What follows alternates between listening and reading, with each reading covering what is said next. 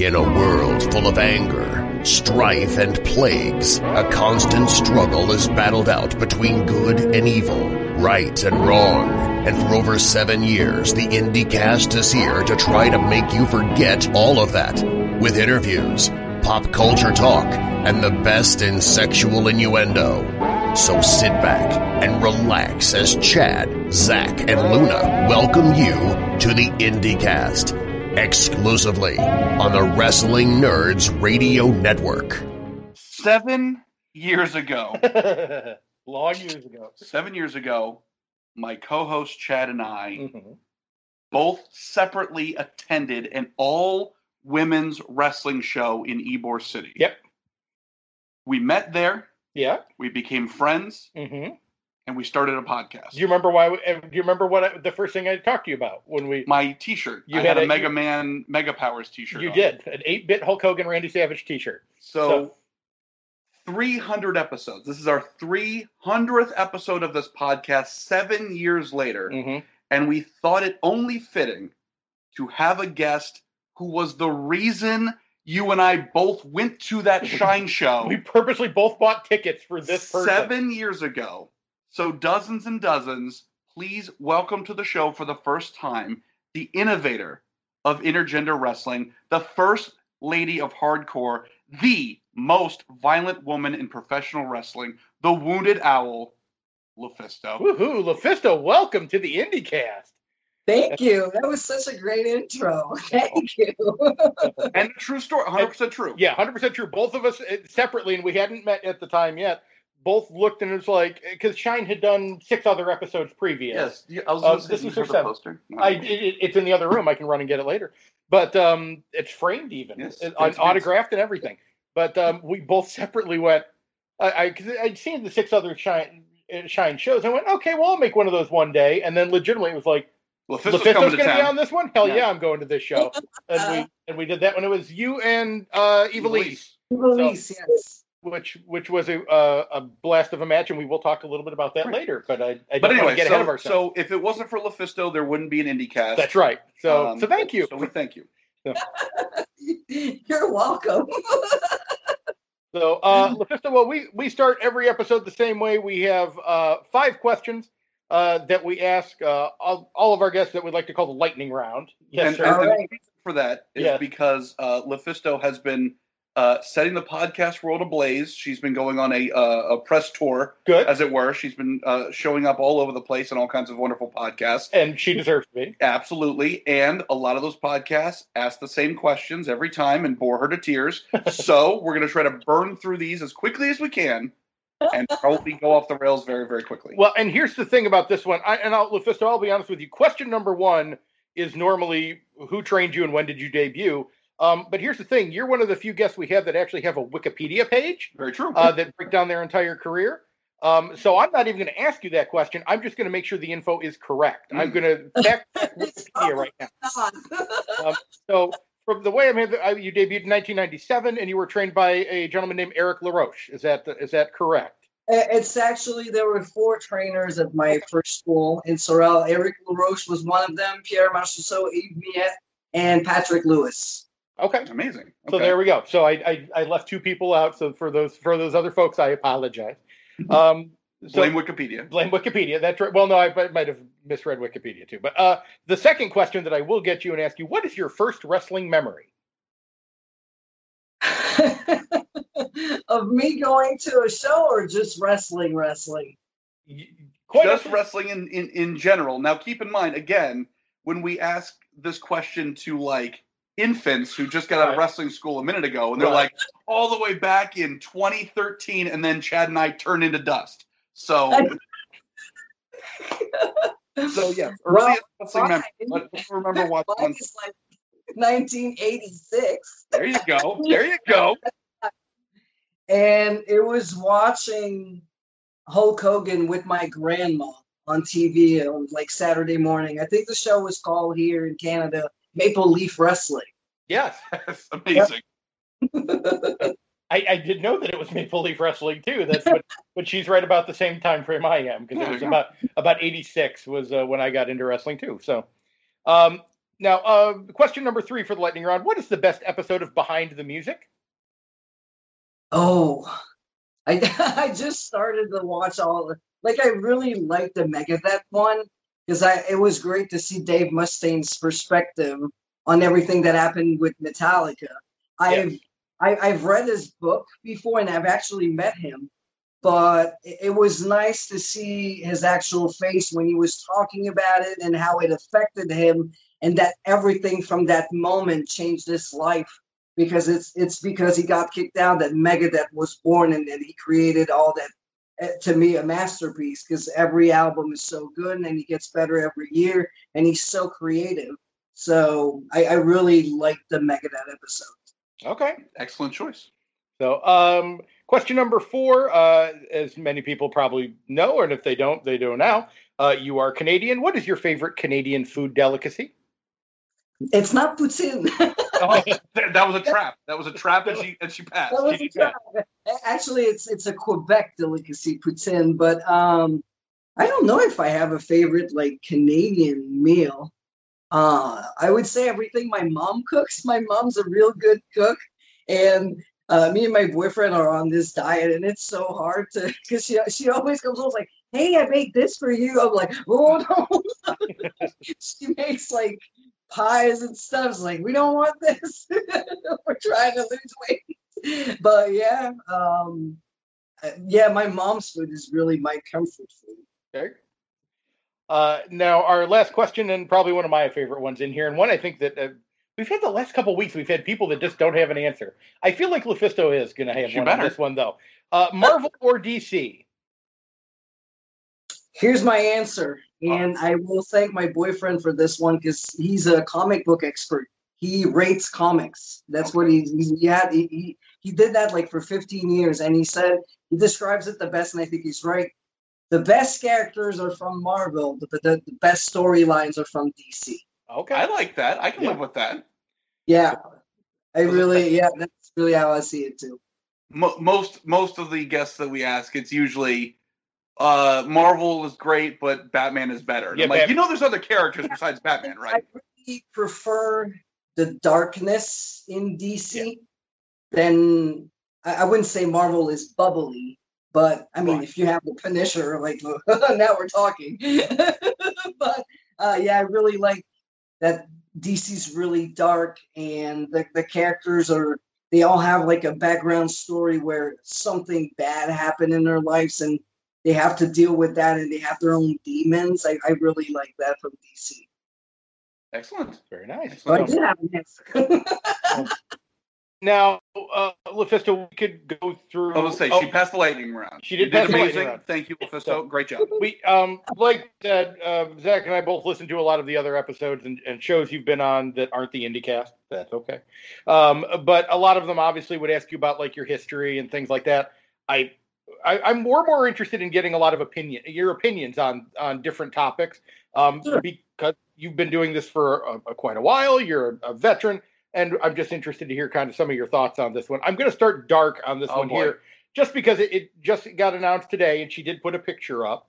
So I'm interested. Just your thoughts briefly on the passing of Road Warrior Animal.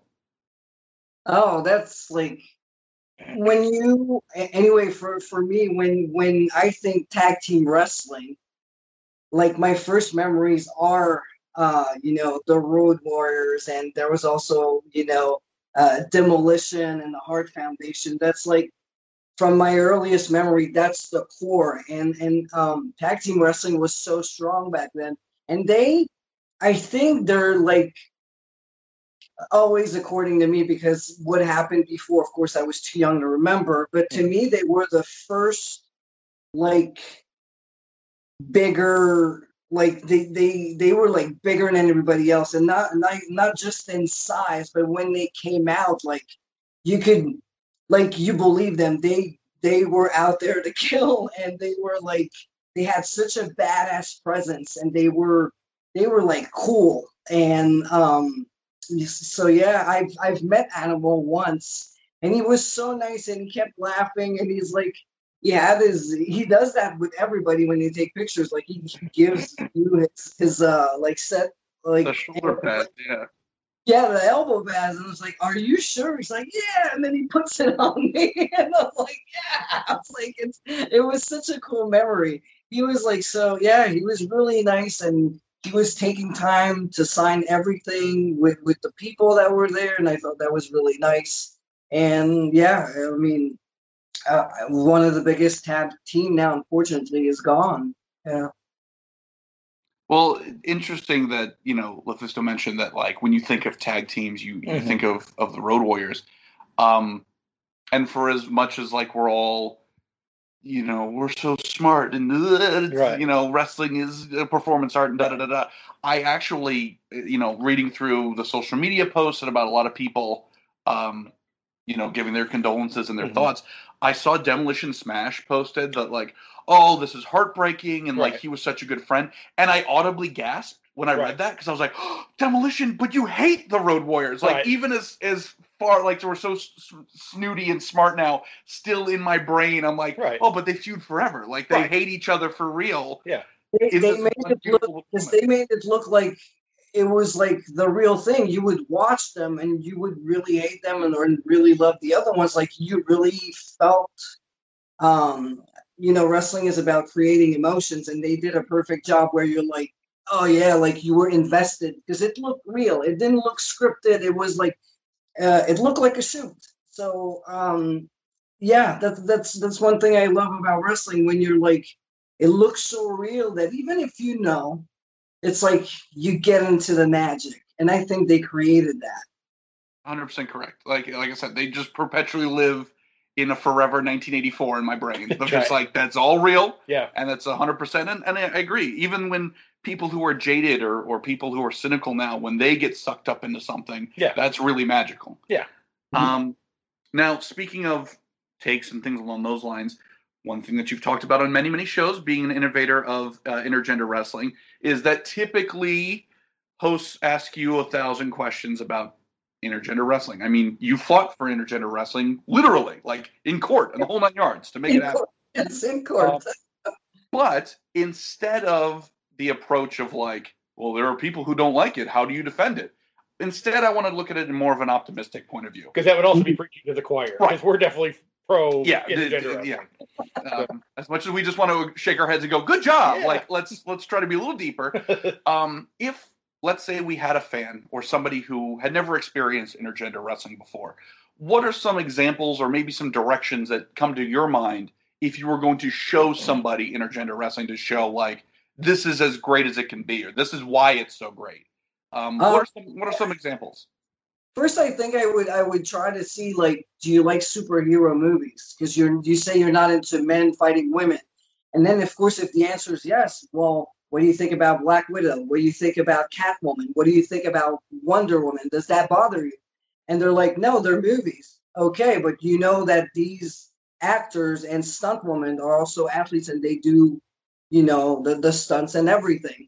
So I would try to explain them first. Well, when it comes to wrestling, not only we're kind of doing the same thing, but we're playing the character on top of it, and we don't have take one, take two. It has to be perfect. So there's a level of difficulty when you are actually in the ring. So the way you have to see it is the same way you're going to watch Batman fight Catwoman. You got two athletes that they do want to be there, because I know a lot of people are going, this promotes domestic violence. No, this promotes equality. There's a big difference, because somebody who's a victim of domestic violence doesn't want this to happen. It's not supposed to happen. But as an athlete, you choose to be there. You're trained to be there. You want to be seen as an equal. You want to fight everybody. You want to have the best matches possible. And sometimes the best matches can be against a guy. I had great matches against women, and I had also like great matches against guys. One of my favorite from last year is fighting Josh Alexander. So there's a lot of girls who go out there and do great intergender wrestling. Kimberly's one of them. I haven't seen much of her work in terms of intergender, because I had been working a lot during the pandemic stuff, but I heard Kylie Ray's doing it great, and she had great matches with Ethan Page. And Jessica Havoc is a legit badass, so she can go out there and have great matches against the guys. Of course, a name that always come when you're talking intergender wrestling, you had Tessa, who was the Impact champion. So, there's a good way to do it, and you're either for it or against it. But you not for it or against it. You like it or you don't. I always compare intergender wrestling and hardcore wrestling. It's not for everybody, but people who love it are really passionate about it.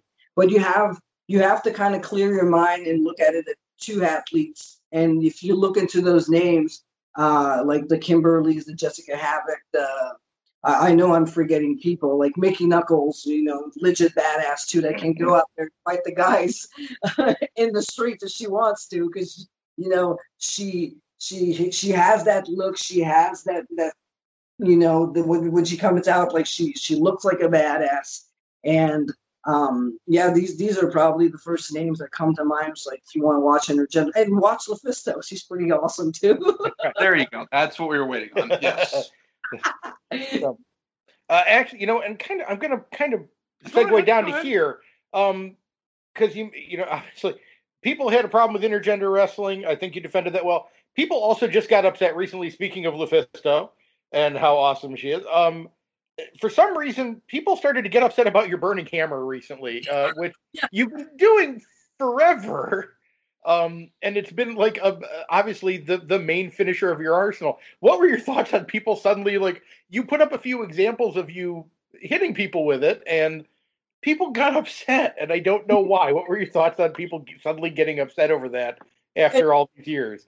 It's been like over a few weeks, people were like starting putting on clips of me giving it to Solo Darling and then Cherry Bomb, and I would always get that comments like, "Oh, you careless bitch!" Like, you're proud of this. And in my head, I'm like, "Yeah, the person wasn't hurt. It looked great, and she's still wrestling today. She's fine."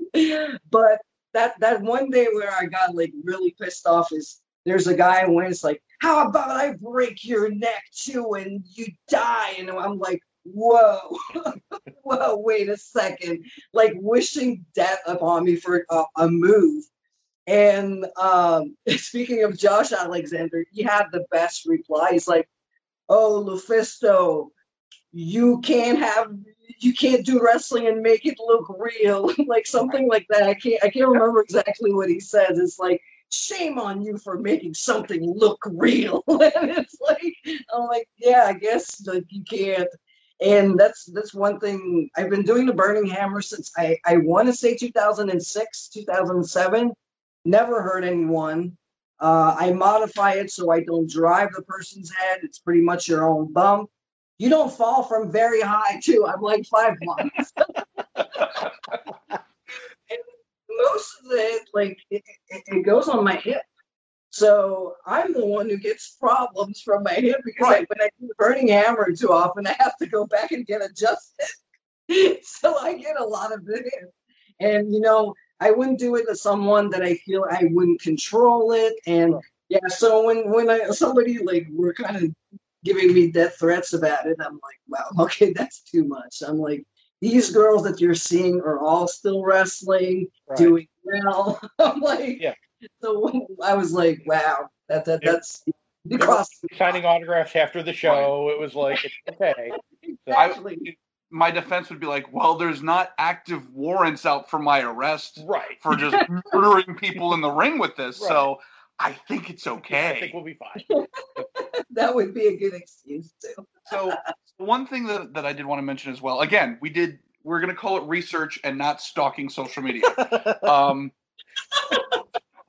of the things that recently you had discussed on Twitter is, I don't know where it even came from, but I guess somebody had from behind the keyboard had mentioned that like answering too many questions of fans or spending too much time with fans was like a bad thing. That was, it made you mark as well. That was Mike.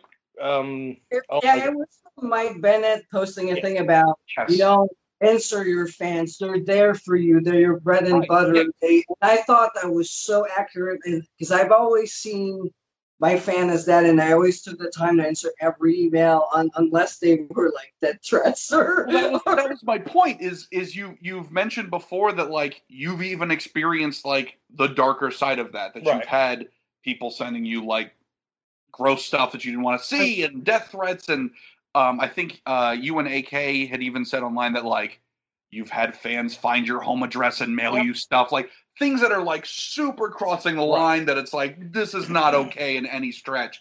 And even with that, you're still like waving the flag of like but fans, man, you can't turn them down. So talk a little bit about that in terms of like how do you stay positive about interacting with fans and about that element of wrestling with some of the weird, awful stuff that you've had to endure. When some fans are jerk-offs. Well, yeah. And I mean, we've seen it firsthand, going to like all women shows or shows where there's a lot of female wrestlers. It's like, they're not always the same fan interactions. It's not like, hey, you had a great match. I'd love to buy a t-shirt. Sometimes it's like, yes, I know I'm sweating a lot, but can you sign this t-shirt and can I smell your hair while you're doing it? It's like there is an element that's a little bit different. So how do you stay positive when you've had to deal with some ugliness? The fact that I get a lot more good emails and good messages helps a lot.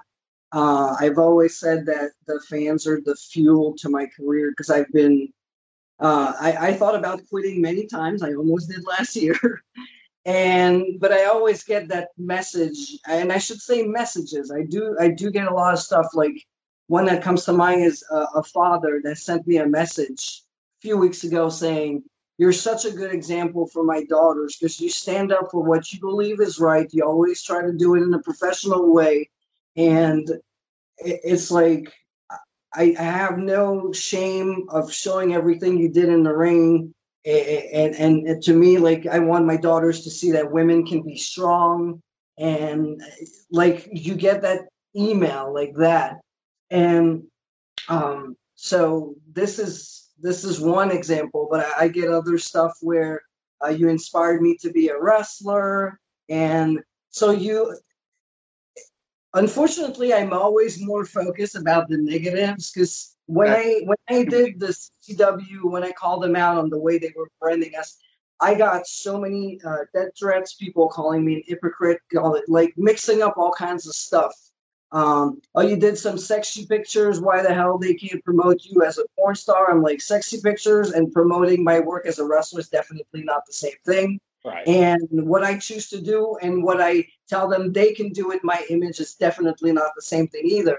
So people were like crossing all kinds of stuff. People were like, "You're ungrateful to CZW. They made you." And I'm like, I always mention them as where I was born. And I mean, I always say John Zandig is the one that made me. And I've always seen him as a father figure because he believed in me when I did not. And he pushed my limits and he believed that I could do everything, possible. It's like, "Oh, you can do it, kid." He would call me kid. "You can do it, kid. You can do it, kid." Yeah, you're fine. I know you can do it. That's the relationship I have with John. So I'm forever grateful to him. And people would mix up the new CCW with the older one, but I come from the John Zandig CCW. And so yeah, you just try to keep, the good and try to remove the bad. But there was one guy who was harassing me night and days it lasted about 2 weeks until I got legal help to try to find him and get rid of him because it was like, it was so bad. Trying to create, like, he was creating fake news and stuff. Like the funniest one, he said something like, "Oh, she did coke with Scott D'Amore." I'm like, okay, I've never did coke in my life, and then unfortunately, I've never met Scott D'Amore. We're both Canadian, but it never happened. Yeah. So I was like, where the hell does this guy? And it kept going, and stories like that, nonstop, night and day, and on every social media I have. He would comment on every match I have on my YouTube, my Twitter, my Facebook. I did an interview live on Instagram, and he was trying to take over the question. It was like completely nuts, and I almost lost my mind there. And I was like, why would somebody do that? I mean, I understand with the pandemic, people are bored, but it was like way too much. But at least I had so many fans and even wrestlers standing up and, defending me. And so I'm really trying to be mature and peaceful about all this and to kind of, okay, I'm going to keep the gun. And if you're banned, I always say now, I'm too old for this shit. So I'm like, try to remove that from my life, everything that's negative. I had one cancer, and I will do everything I can not to be so stressed that I get another one. So it's like very important for me to try to eliminate everything that's negative. Focus on the positive. Very nice. Okay. And not always an easy thing to do. So no. Good. No, it's not. It's not. Excellent on you for doing that. Well, here, let me change subjects a little bit, and okay. we'll try to go positive. I think that's a good way to turn on this one here. Who is the best metal band ever? And then kind of B to that question, what's the best live concert you've ever seen? My favorite band will always be, I think, Iron Maiden. Live concert I've seen.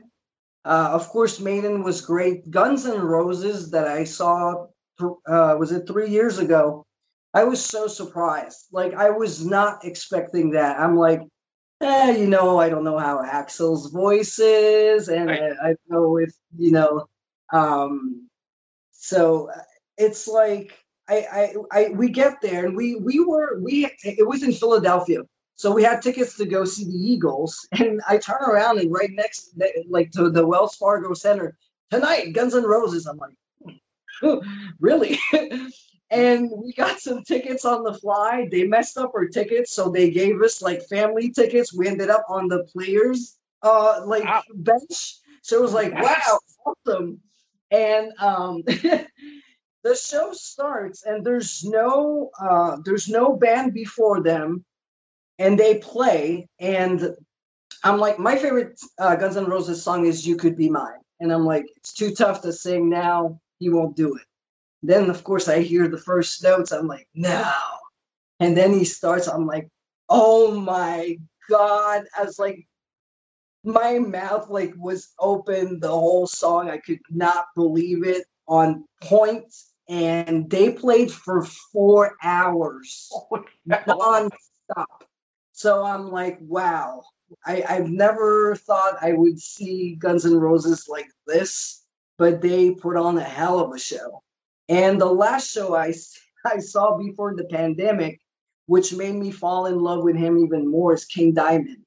I saw him in a smaller venue in Montreal, and I knew about him. I liked his music, but I was a fan, but when I saw him live, I totally fell in love with him, and now I can't get enough of him. It's like he's so, like I said, it was a smaller venue, but it looked big. Like the stage, looked like an asylum, and he had a weird zombie dancer and somebody playing grandma from his song, and everything was so theatrical, and it's like, oh, so good. So yeah, definitely those. Excellent. Now, for concerts, are you more of a, do you ever get into the pit, or are you more of a for Anthrax? Okay.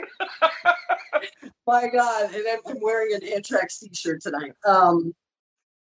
We have a thing in Montreal called Heavy Montreal, which is a big metal. It's not a convention. It's tons of concert over 2 days, nonstop.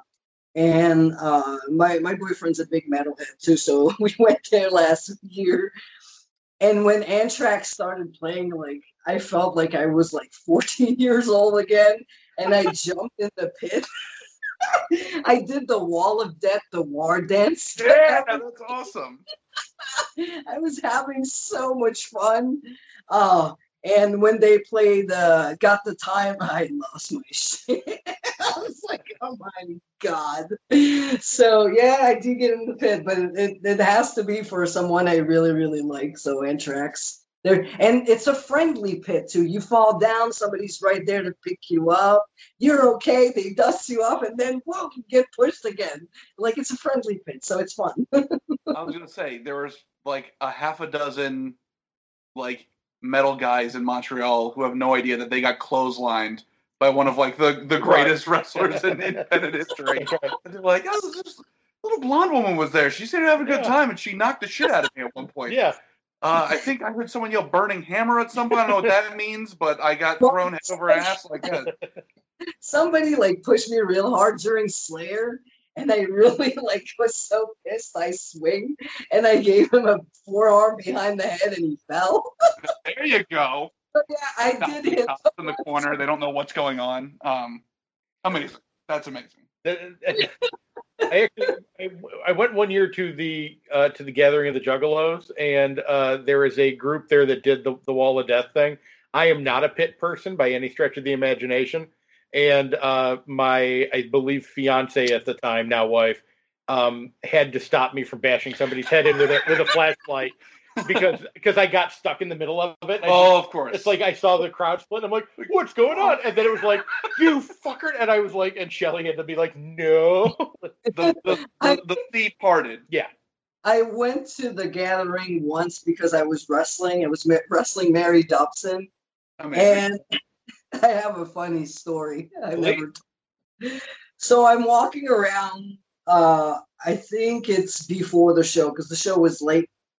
And I'm walking around wearing a tank top. And then there's that lady. She comes and grabs my arm. She's like, oh, my God, you have fabulous tits. Can I do a line of coke on them? I'm like, what the hell is happening?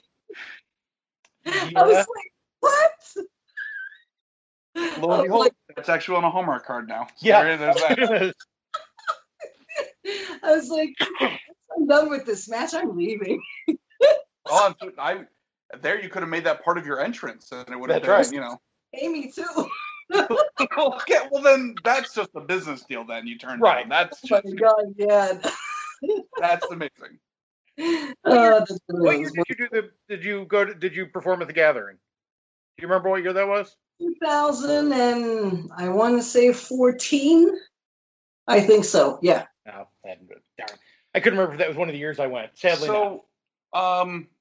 One of the things that you've mentioned previously is that, like, and I completely agree that you have the pedigree at this point you could absolutely be a fantastic teacher, and that any company that brings you in to wrestle men or women who are maybe earlier in their careers, it's like you're going to have a great match, and also there might be a TED Talk there. Like, it's just, it's a beautiful winning combination. And I know for a fact that you, unlike some wrestlers, you've had a really deep hand in your own merchandise, designing your own merchandise. You are a graphic designer, tangibly making your own merchandise. And so something that we always kind of champion younger wrestlers is to try to get into merchandising yourself as early as possible. But if you can, would you mind throwing out any other tips or ideas for maybe younger wrestlers who are listening when it comes to merchandising? I mean, the first thing I would do is, I know t-shirts can get expensive, but there's little things like buttons and pictures. Like, these are the few things you could, or stickers sometimes can be really cheap to get. So if you're starting, you don't have much money, that's like, it's so easy to get, grab a few pictures. Like I take pictures with my phone. It's good enough. You print them and you can make like $5 to $10 by pictures. And it costs less than $1 at a Staple or whatever, wherever you are. And yeah, definitely as soon as you can get into that merchandise, because it's, especially when you're starting and you're not making money, it's going to help you with the gas. It's going to help you with your food. So merchandise is such a big thing, and it brands, it gives you a brand, because you have to promote yourself if you're a product. So you have, and first, if you think of Danhausen or Warhorse, they're so good at that. Like, they're not only like good wrestlers, but their stuff looks cool. So you want to wear their stuff. You want to, have the Warhorse pins on your jacket or, stuff like that. So, start small if you have to, but do something so you create that brand. and then had a T-shirt later. Hey, now face masks are the thing now. Yeah. There's so many things you can do, and I like T-shirts are really expensive, especially when you're starting. But pictures, buttons, there's a way to get around and get your name out there, because it's always cool when you go at a show and you see somebody coming. It's like, oh, they're wearing my T-shirts. And, oh, they have a pin of me. They come like, can you sign this picture? So it's always cool. And actually, I don't know if you saw, speaking kind of, we mentioned Iron Maiden earlier. I don't know if you saw the most recent Warhausen shirt. Yeah, I saw it. And doing the, what album cover was it now, too? It was Beast. Number of the Beast, yes. Number of the Beast, yeah. Yeah, so. But yeah, it was a cool shirt design from them. So, well, and I want to just kind of to round out the merchandising thing. You had such a fantastic, I'd say, brand for the longest time when you were, basically like the embodiment of wrestling anime, and then you became the Wounded Owl. Like, you've come to wrestling with such a direction in terms of how you wanted to be presented. Mm-hmm. Can we talk a little bit about that? Because we're in Florida, and there's a bajillion wrestlers down here. Right. And 60 different coaches. And there's a bajillion more every day. And a lot of them don't really rely on, or they don't really push having a character. They more focus just like, I'm just going to go out there and I'm just going to wrestle, and that'll kind of carry me on. And I sometimes disagree with that. So what are your thoughts, being someone who has had such control over their brand and has had such a focus as a character that you've changed and reinvented? How would you explain that kind of concept to someone who's new to wrestling? The thing is, there's so many people who can go out there and say, oh, I just want to be a badass. But there's like 20,000 badasses.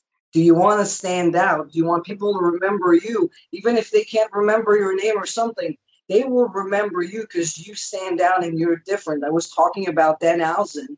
He has his face paint and his mannerism. It's like, hey, don't swear. So, even sometimes when I swear too much, my boyfriend's going to go, don't swear. Like, it's a Danhausen thing, but it became like, something bigger. So yeah, everybody can go out there and look tough and look like Stone Cold Steve Austin.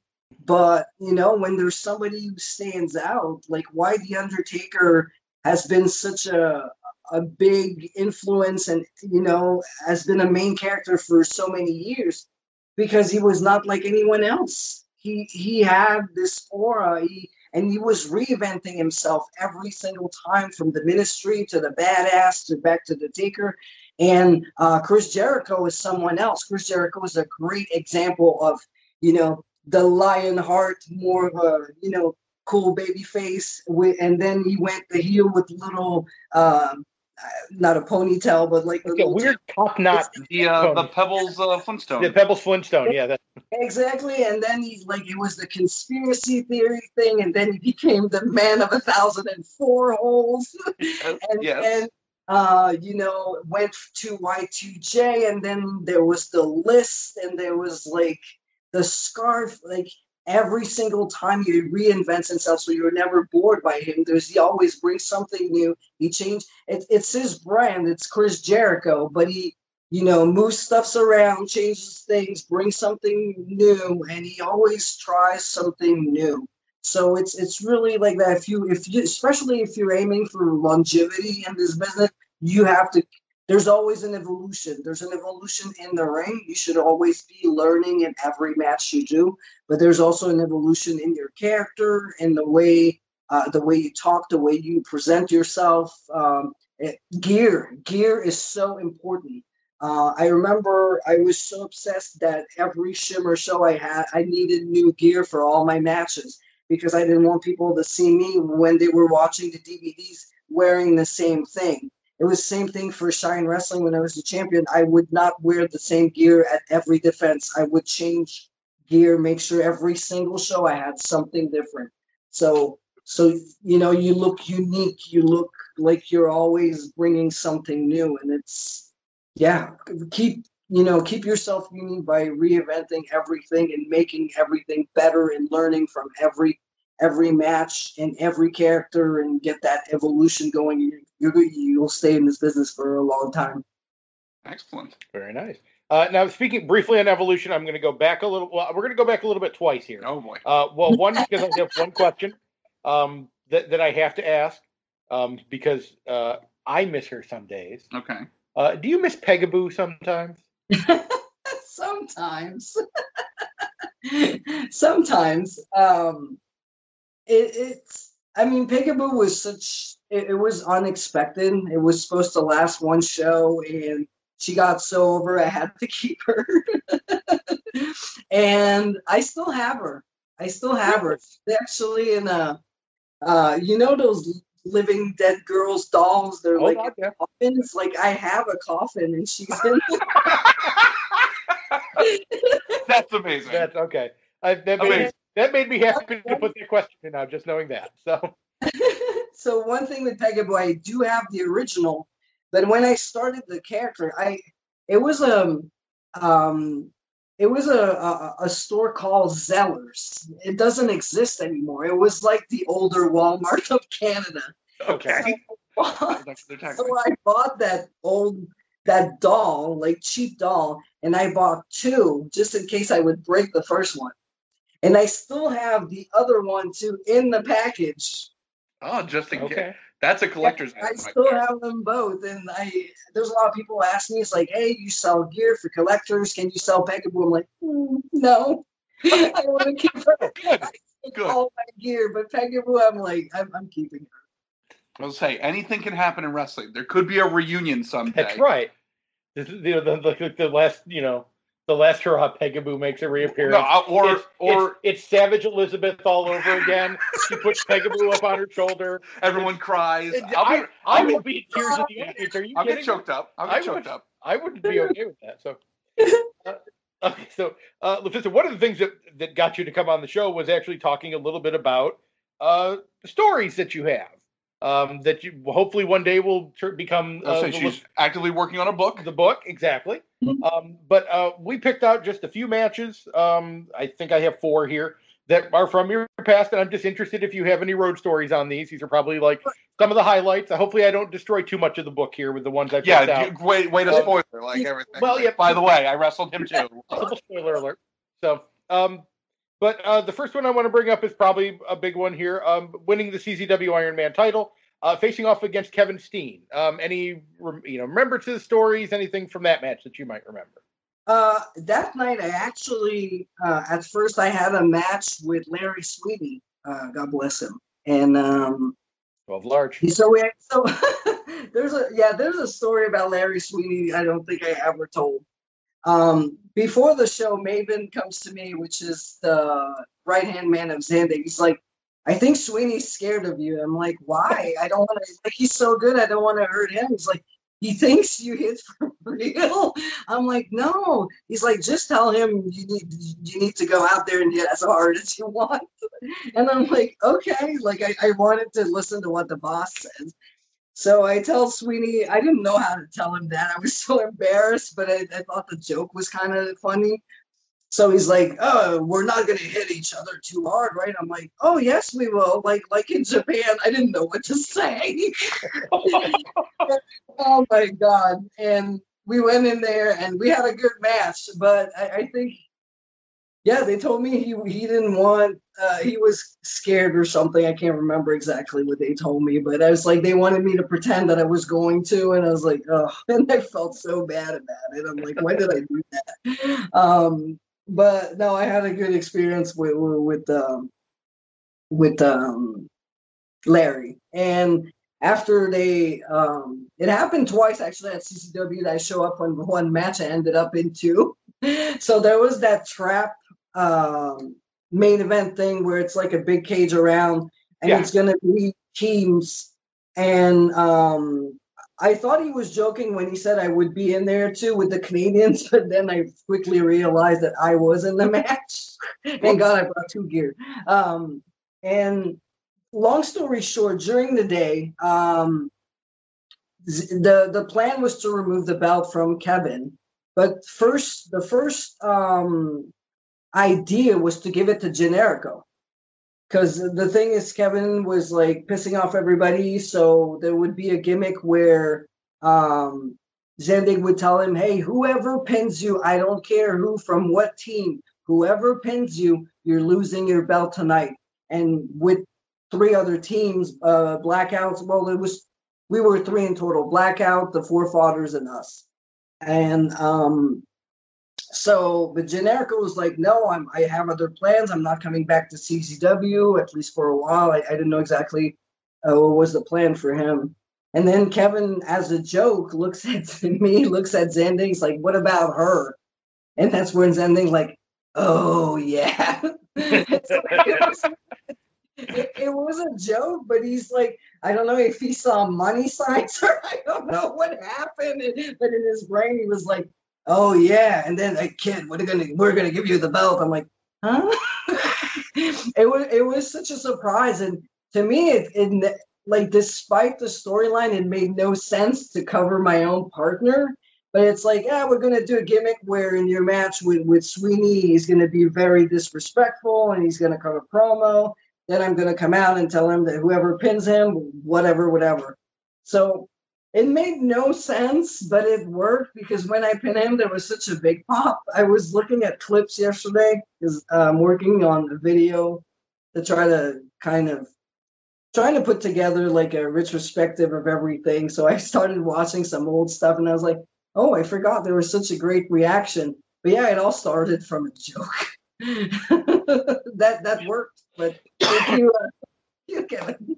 When it comes to stories, there is a certain amount of magic to things just coming out of nowhere. Right. Like when you're watching Star Wars the first time and Darth is, I am your father, that comes out of nowhere. Right. We know it now, but at the time, everyone was like, what? Right. So sometimes that kind of out of nowhere element can elicit the kind of reaction that you want. You can't overuse it, but I feel like, Lufisto beating Steen for the title is the Darth Vader revealing that his father of pro wrestling. I'll take that. We're available to write the foreword in your book if you need. That's anyway. Right. Next match that we wanted to see if you had any stories on. 2007 IWA Mid-South Queen of Death match, winning the title against one Mickey Knuckles. Any remember? And quite as Queen of Death match, you may not remember much of it. Quite honestly, True. I do actually. I do. I especially my match with Mickey is one of my favorite death matches ever. But I especially remember the 2 matches before that. The first one, it was Roxy Cotton, myself, and BB Waltz, who was not a trained wrestler. Oh boy! Oh my God, was it like we tried real hard, and she had no clue. And then at least I did some good spots with Roxy.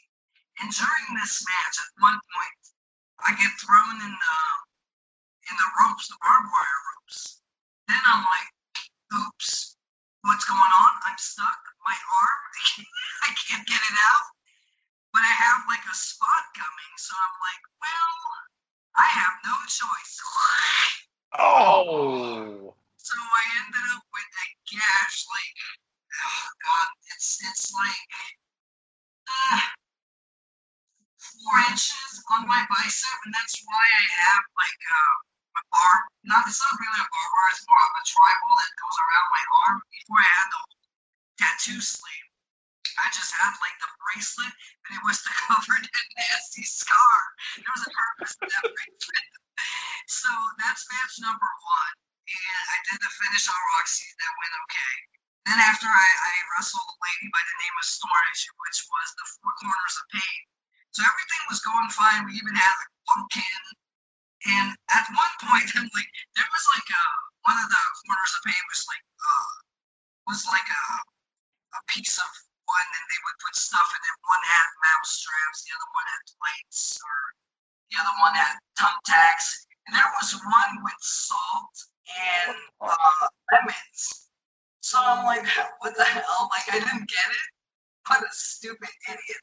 So I hit Storm with it, and I think like, oh, it's gonna be funny. I'm gonna grab the lemons and put her like in her eyes. But then I grab the lemons, and when I start squeezing, I'm all cut on the ends from the previous match and this one. And then, like, it starts burning, and I'm like, ah! I'm like in pain from those lemons. I'm like, oh God, that was the idea of the lemons, and I felt so stupid. But I was like, oh. So, yeah. After that, it was the match with Mickey, and I had been looking forward to this for a long time because a lot of people were telling me we need to see Mickey Knuckles versus Fisto because we were pretty much the only two girls who were doing hardcore. Like some of them, like the other girls, they were doing it once in a while, but me and Mickey were really like deathmatch wrestlers. So when that happened, and we had such good chemistry, I always say Mickey's my bloody sister from another mister. And yeah, it's still today one of my favorite death matches. That's amazing. Last match we're going to ask about today is one that we talked about at the beginning of the episode, but I feel it's a good way to bookmark it. Shine 7, your debut against Evil East, the one that started this podcast, but as we said, what memories do you have of debuting for Shine? It's one of the matches that I had, and then I did like 3 shows for Shine here and there, but I was not a regular. So that was the first one ever. And I've never met Evil East before. And when I got there, like we had like her lucha style was fitting really well with my more of a strong style, technical / I do everything else besides lucha. But I'm good at catching and everything. So no, we had really good chemistry, and it just flew like so naturally between me and her. And if I remember correctly, that was the Shine match of the year for this year. So yeah, the sad part is we had such a great match. It was match of the year, and they didn't bring me back for I don't know how many shows. And then I did the tournament for the Shine title that was won by Rain.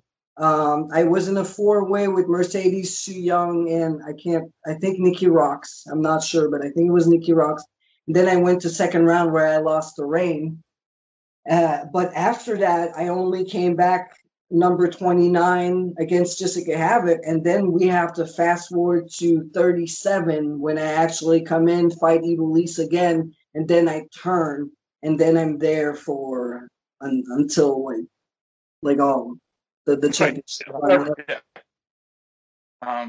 No, fantastic. Absolutely fantastic. Like I said, I remember being there. I remember losing my shit. And that match absolutely was match of the year. Yeah, it was. So we've got a few questions here that we have to ask everyone. Yep. Slightly different tone than the lightning round, I like to think. So you've obviously traveled literally all over in the sport of professional wrestling. By the way, it's very interesting we get to this question after asking about Shine, because this is the Trevin Adams Memorial question, even though Trevin's not dead. Hi, Trev. So you asked this question. What am I doing stealing your spotlight? You could have taken it. I don't mind. That's okay. So it's late at night. You obviously have done the drives for many years. You are hungry. You need something to eat. You don't want to stop at McDonald's or something, or maybe it's at the time frame when not everything was open 24 hours. But you're coming over a hill and a shining beacon suddenly opens up. Is that shining beacon that you're seeing for delicious food a Sheetz, or is it a Wawa? You know what? I'm going to say Sheetz because I've been so sick at Wawa once.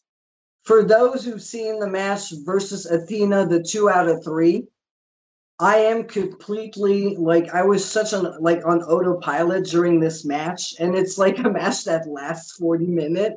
Of course. I hate a Wawa sandwich in the afternoon, and food poisoning like there's no tomorrow. And I don't even know how I got through this match.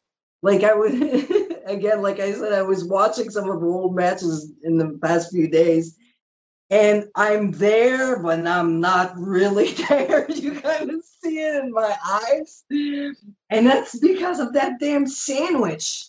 And after I win the championship, that's the day I win the championship too.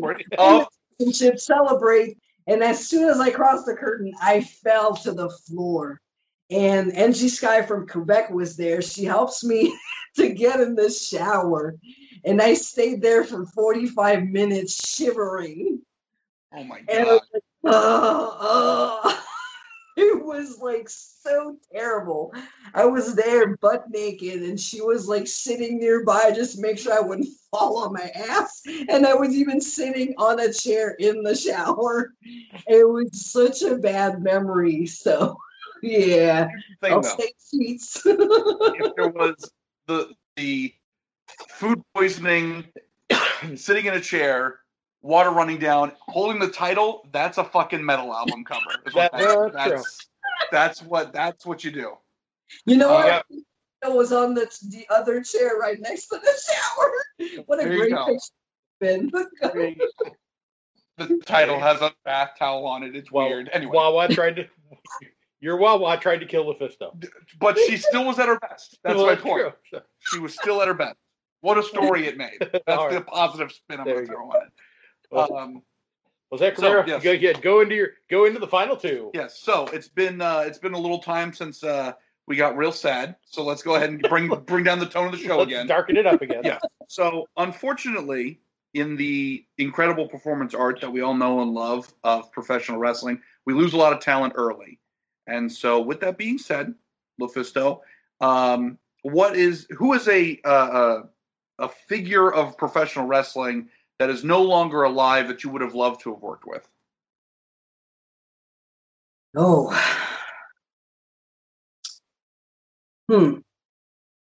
I've always loved Owen Hart. Owen Hart was so good at everything he did. Like, everything was perfect. He was such a great heel. I would have loved to wrestle Owen. Besides him, if we go on women's side, Sherry Martel at Luna Vachon, my God. Like, I think very underrated superstar that brought a lot to women wrestling, and I don't think they get the credit for it. Luna, like, when they needed Sable to look like a superstar, she was right there, and she made her look like $1 million, a true professional. She was a great manager and also a wrestler. And Sherry Martel, I met her once, and she was so nice. I would have loved to work Sherry Martel. Excellent choices. All good Excellent choices. Now, as in addition to being in, I would say, the Mount Rushmore of independent wrestling, being part of a band at one point, just being an overall amazing pop culture figure. Also, proud mother of 4 felines. Yes. So, with that being said, the follow-up question here. We here at the IndieCast believe that every animal in nature is given certain evolutionary traits to ensure their survival. Giraffes have long necks, rhinos with big horns, etc., etc. Our belief is that human beings, as an animal, their evolutionary trait is their ability to use tools. So with that being said, Wounded Owl Lufisto, if you could fight any animal, what would it be, and what weapon would you use? I don't want to kill animals. Now, keep in mind, there are some caveats here, because we've run into this issue before. Yeah, many times, actually. Bugs, snakes, creepy crawlies absolutely count. Mythical creatures also count. Right. Oh, you know what? It's hard for me to kill a bug. I put them outside. So I literally own a DVD that's like the best of Lufisto Hardcore Wrestling Volume 7 that I bought off her website. And it's like Skull and Crossbones and bloody massacres. Yes. And we just heard, it would be hard for me to kill a bug. Yeah. That's just to show you the range that we're working in here. Deathmatch Goddess will... There's spiders in my home. I grabbed them and I put them outside. I had a feeling this literally was going to be the couldn't answer, hurt though. a fly. Right. Oh my God. I don't know. Like, I can't even think about going hunting. Like, to me, it's like I tried twice to be vegan and vegetarian, but for some reason my my iron and my vitamin D like drops to a point where I don't feel good, and even if I take supplements, it just doesn't work for some reason. And to me, it sucks. I would really rather not eat any animals. So I have to really just like, don't think about it. Don't think about it. Otherwise, you will get sick or you will fall on the floor. But yeah, if I could, I would be totally vegan, I think. So you heard it here first. Absolutely on the hot seat. She would break a light tube over a giant cube of tofu. She would front row seats available. There you go. Well, LuFisto, this is the part in the episode where one Mr. Brian Cage has officially given us permission to call Get Your Shit In. So let people know where they can find your social media, buy your merchandise, etc., etc. The floor is yours. The best way to reach me or to get anything, merchandise, or get on my social media is to go on my official website, lufisto.com. From there, you'll get access to my Twitter, which is at Lufisto, my Instagram, Wounded Al Lufisto. I have my channel on YouTube. I try to post like different matches. And I have my Patreon, which has more matches, pictures, stories. No nudes. I'm sorry. And more, it's wrestling oriented or cats or coffee or stuff like that. But it's fun. And yeah, but if you can't remember all of that, Lufisto.com and all the links are there. Excellent. So, ladies and gentlemen, that has been episode 300 of the IndieCast. And like we said, there's no better way that we could have done 300 than with the person that's basically responsible for starting the show, Lufisto herself. For better or for worse. It's on her shoulders. That's right. She has to live with that now. Send any hate mail to her. Care of the IndieCast. That's right. So, but LuFisto, thank you once again for joining us, and for all of our dozens and dozens, thank you for joining us once again on the IndieCast. As always, I am Chad Allen. I am Zach Romero. And until next time, everybody, we always say, deuces. Well, hope I don't poop today. Hercules Mulligan. I'm ready to greet the day, you fucker. Every single one of you guys has made a horrible decision. It's that dirty-ass Meryl Streep. We're touching wieners. Touching wieners professionally. Ric Flair said fuck a six-pack, and he never lost an ounce of pussy. What I am is a big, queer, Stone Cold Steve Austin.